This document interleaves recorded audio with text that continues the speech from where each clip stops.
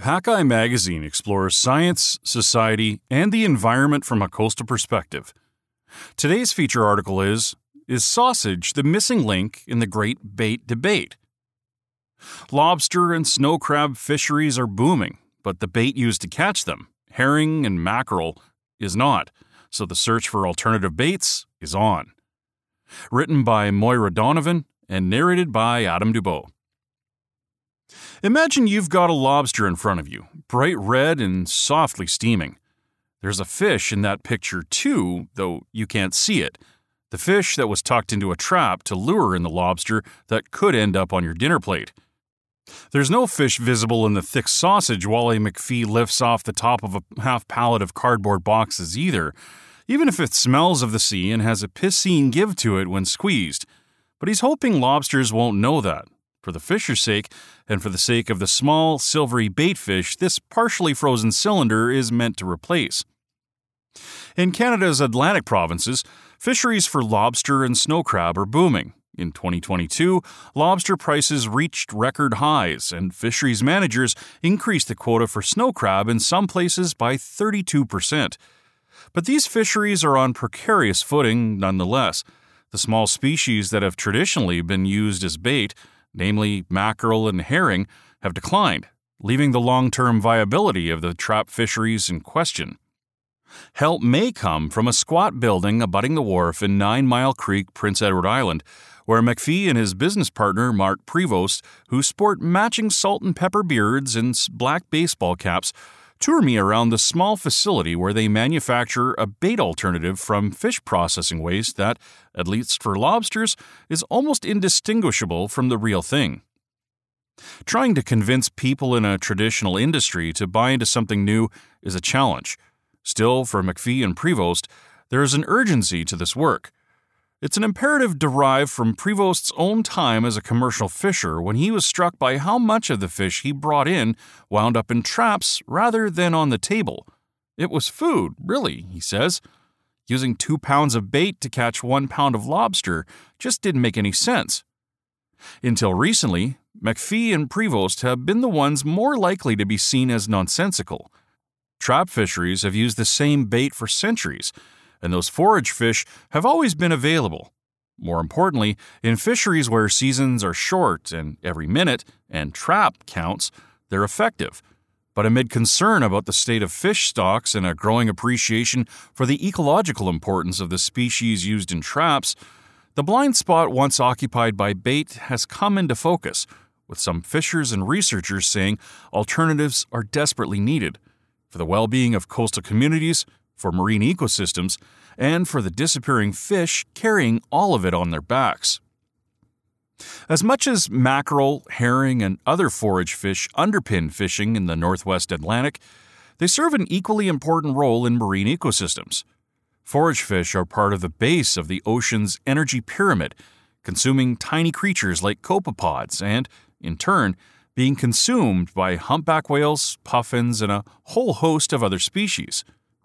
Bait use has altered that food chain, with mackerel and herring turning lobsters, which would normally eat sea urchins and other bottom dwellers, into fish eaters. Scientists have even hypothesized that because wily lobsters are so good at snagging a meal out of traps without being caught, the intensive use of bait can result in a larger lobster population than would exist otherwise. Yet, until very recently, Fisheries and Oceans Canada did not track the volume of bait being caught.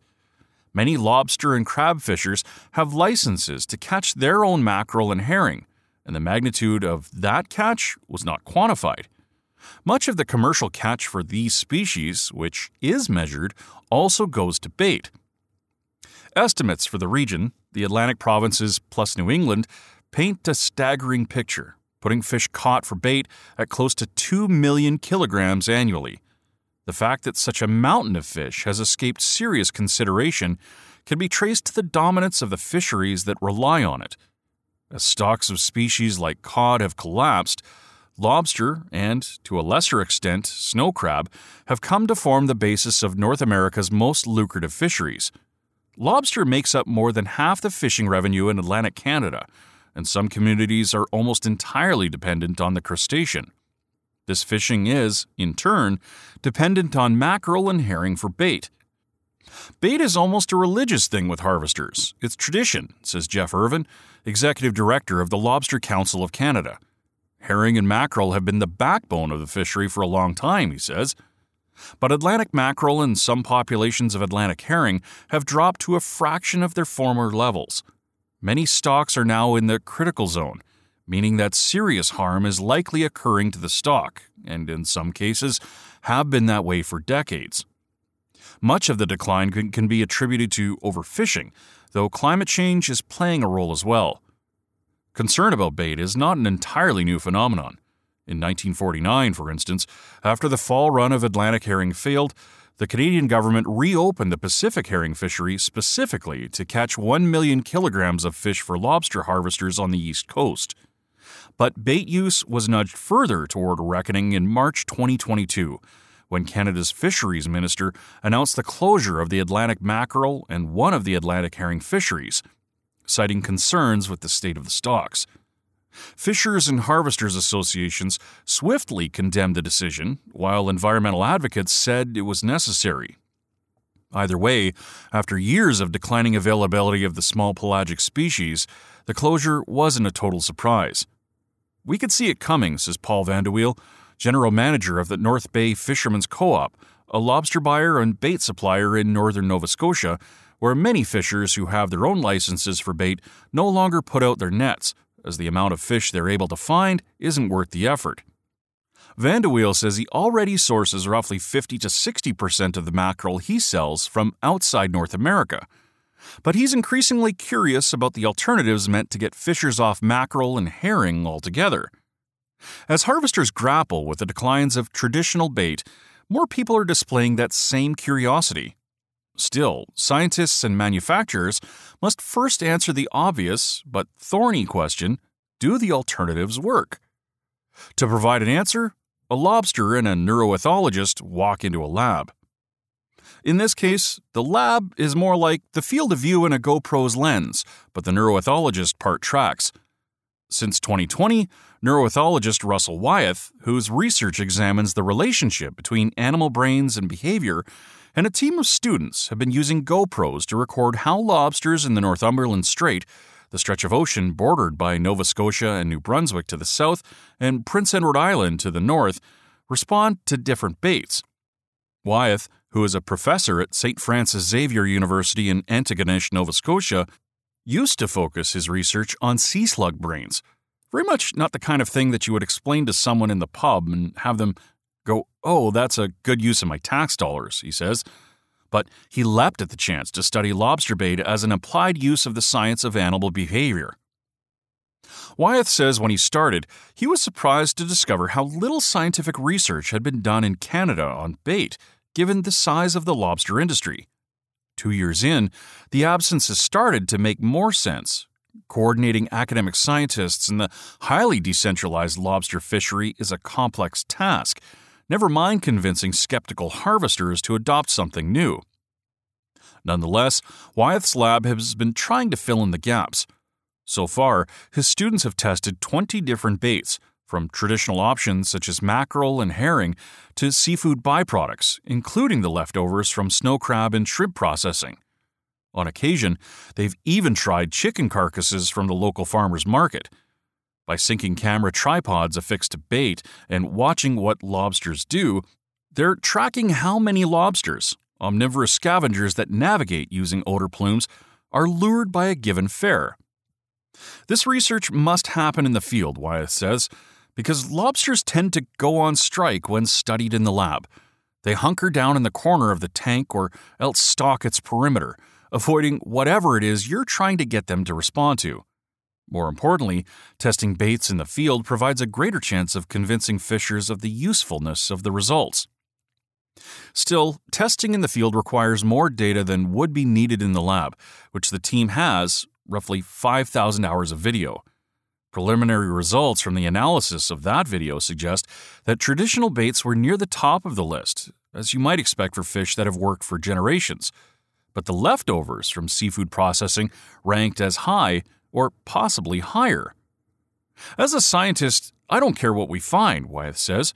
But from the perspective of this research showing that fish byproduct is just as effective as bait fish, he says, the results couldn't have come out any better. Translating this research into meaningful change, though, is tricky.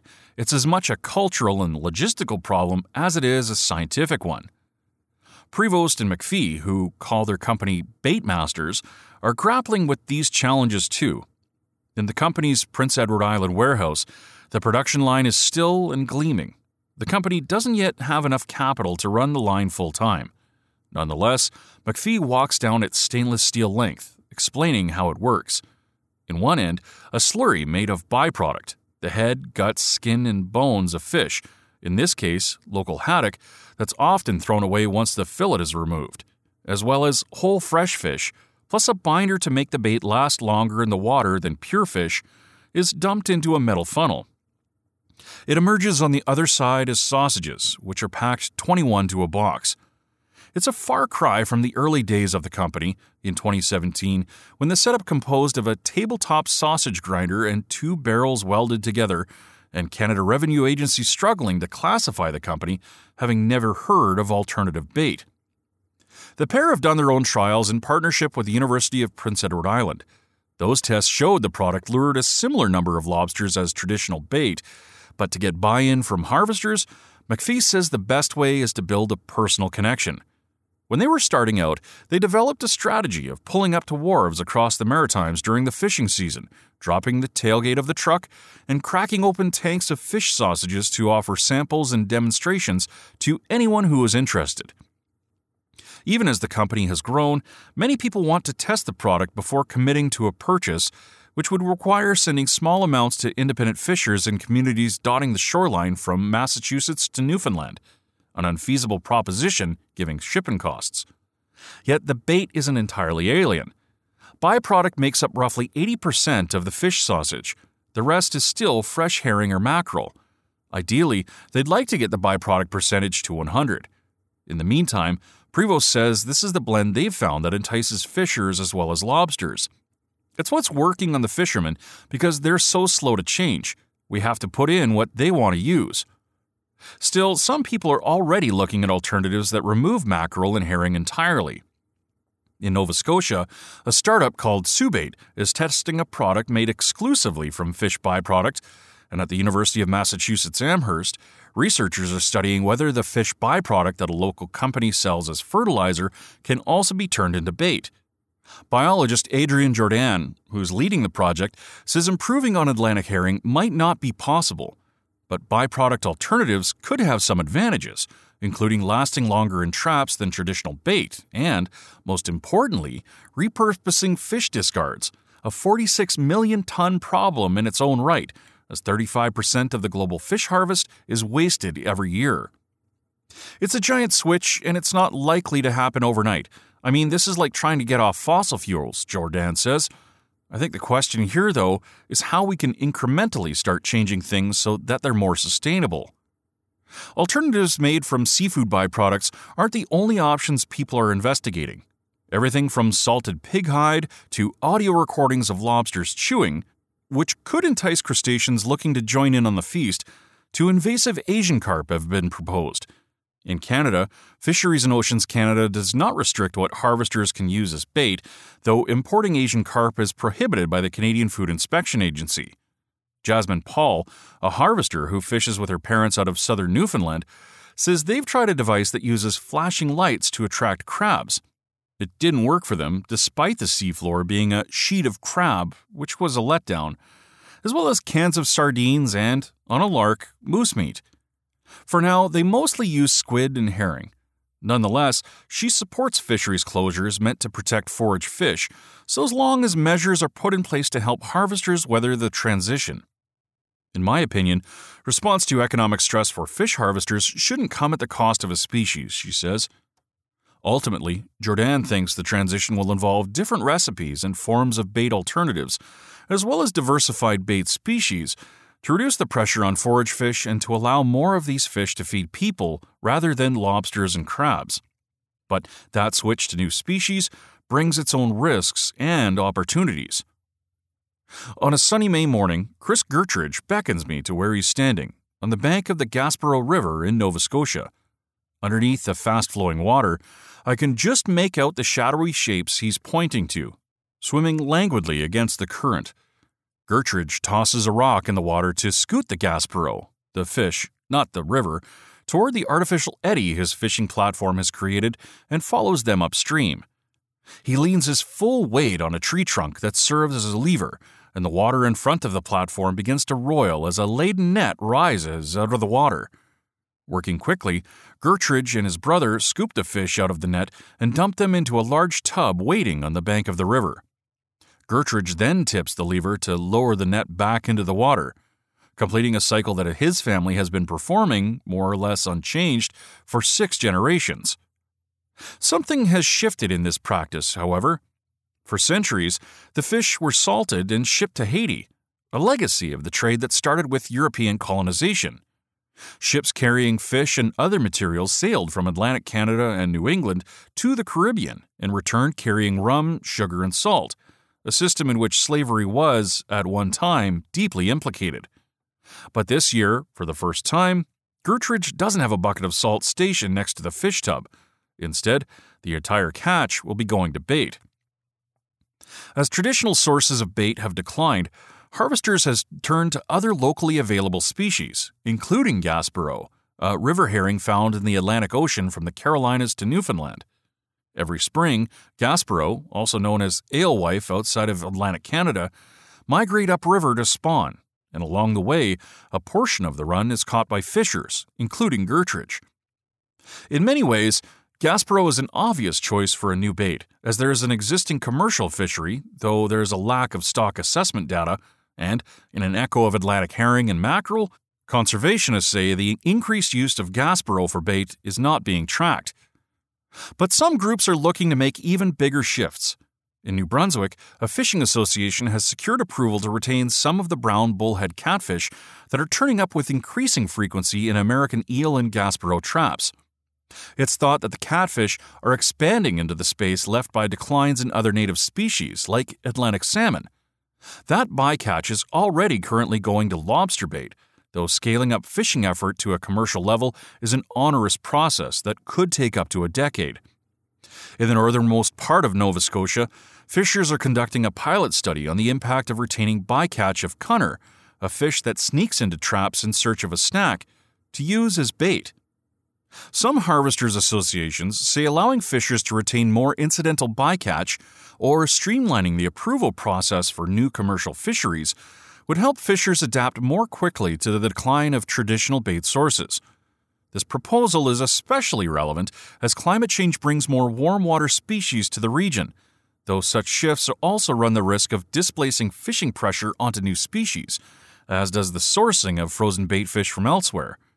And import permit applications obtained through the Access to Information Act show these imports cover a dizzying array of species: plaice and flounder from the Netherlands, rock crab and squid from the United States, mackerel from Japan, tuna from Ecuador, and herring from Estonia, a menagerie of fish from around the world traveling to fill the traps of Atlantic Canada.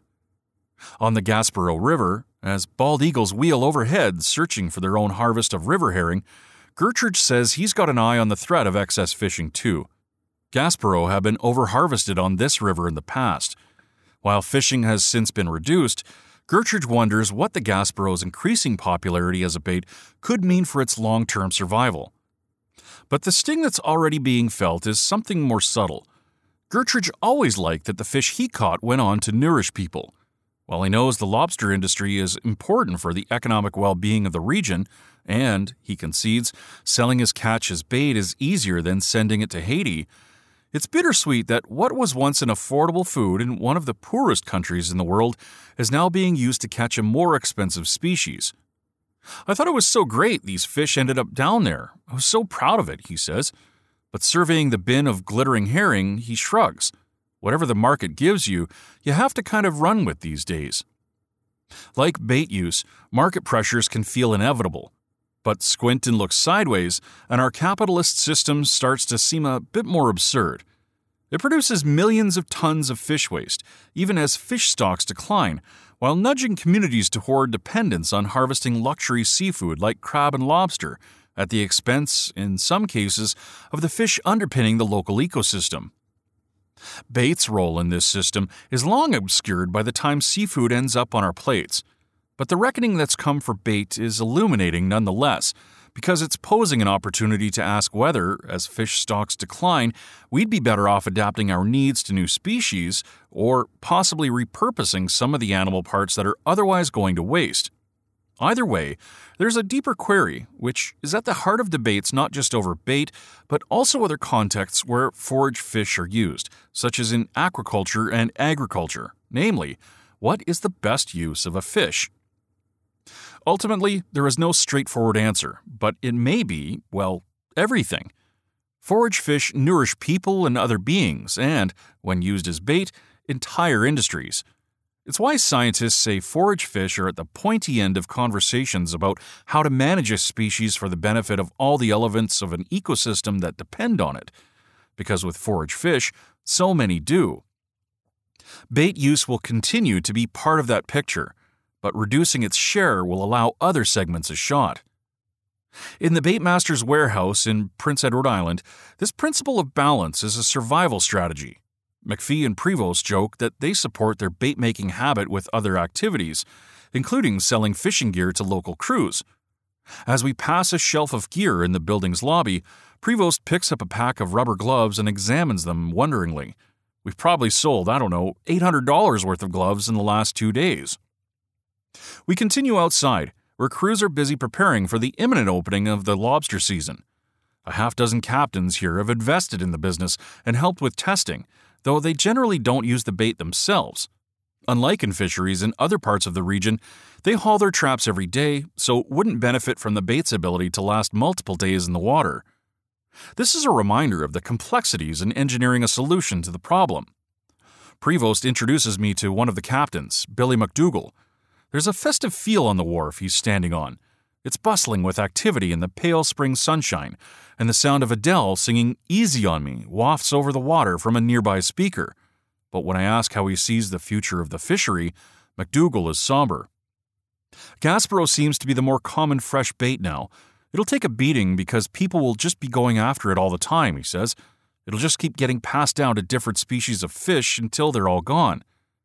McDougall hopes to hand his fishing business down to his children, the way he inherited it from his father. But that won't work, he thinks, if people want to become millionaires on the back of the lobster. It's a lure that's difficult to resist, but the future of human communities and ecosystems alike may depend on people not taking the bait. Find more coastal news and stories from Hackeye Magazine on our website at www.hackeyeMagazine.com.